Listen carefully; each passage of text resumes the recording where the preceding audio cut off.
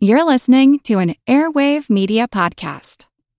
Hello, it is Ryan, and we could all use an extra bright spot in our day, couldn't we? Just to make up for things like sitting in traffic, doing the dishes, counting your steps, you know, all the mundane stuff. That is why I'm such a big fan of Chumba Casino. Chumba Casino has all your favorite social casino-style games that you can play for free anytime, anywhere with daily bonuses. That should brighten your day a little.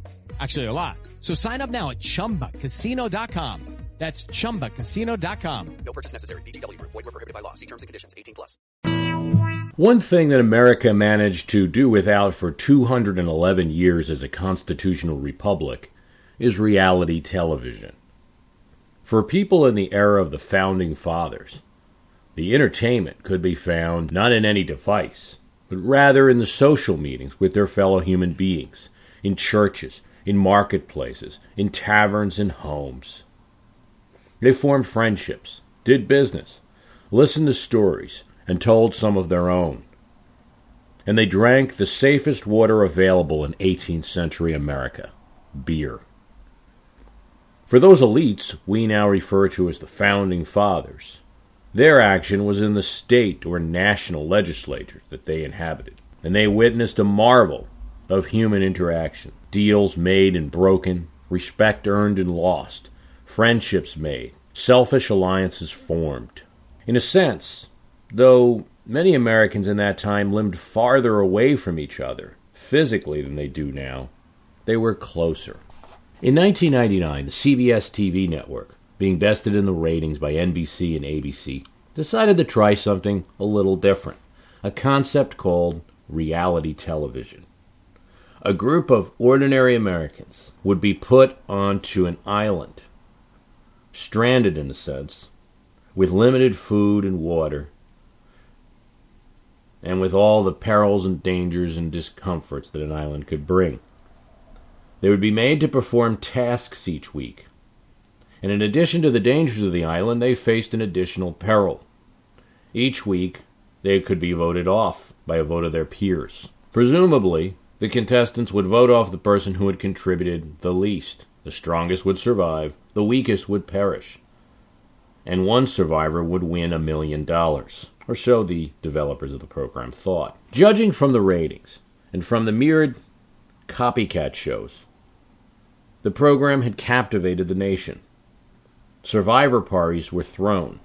Millions watched to see Richard Hatch, not necessarily the strongest contestant, certainly not the most popular contestant, maybe not the most hated, but certainly the best player of the game, win the $1 million, which he promptly avoided paying taxes on and was fined by the IRS.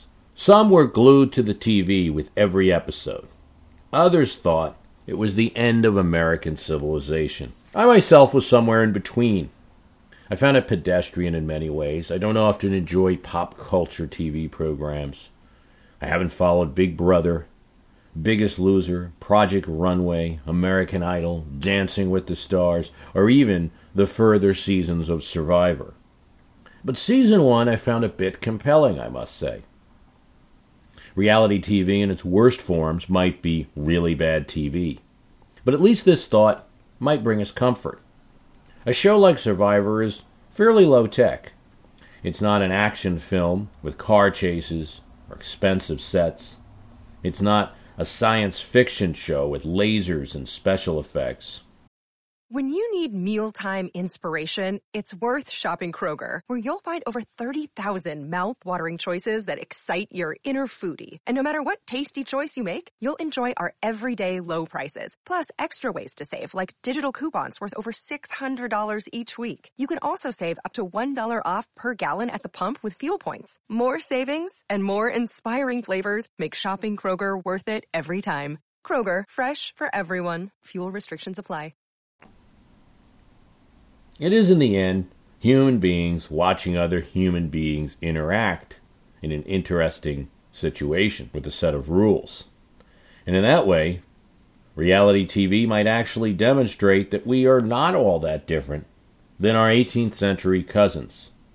Minus the rolling cameras, we are fascinated with the same form of entertainment that they experienced. It was in thinking about what compelled me and so many Americans to watch season 1 and watch the interactions of people trying to seek a selfish goal through cooperation and sometimes betrayal with their fellow human beings, that I made an observation that would lead me to believe that the Founding Fathers had certainly erred in creating the Constitution, and moreover, they should have known that they erred. But more about that connection in a moment. It is often expressed in glowing terms how the Founding Fathers created a perfect Constitution, one that has lasted for nearly 220 years and has fit into every particular situation that the nation has faced. What prescient people they were.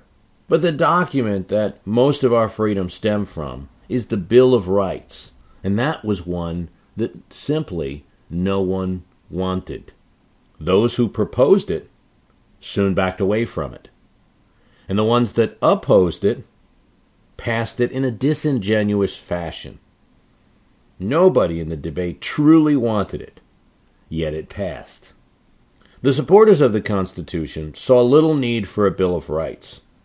The convention voted it down during its meeting. Subject did come up, and it was voted down. Alexander Hamilton found such a document useless, a statement of rights on paper, compared to the ironclad mechanism that the convention had built, complete with separate chambers of power. He said of a Bill of Rights, "Why declare things shall not be done, which the government is given no power to do? Why say that the liberty of press shall not be restrained, when there's no power given to the government to do that?" James Wilson, though a populist in some ways, advocating popular presidential election at the convention, in this matter was not. In regards to a Bill of Rights, he said, "When there's no power to attack, it's idle to build a defense." These were thoughtful men and the influential men who created the Constitution, yet the Bill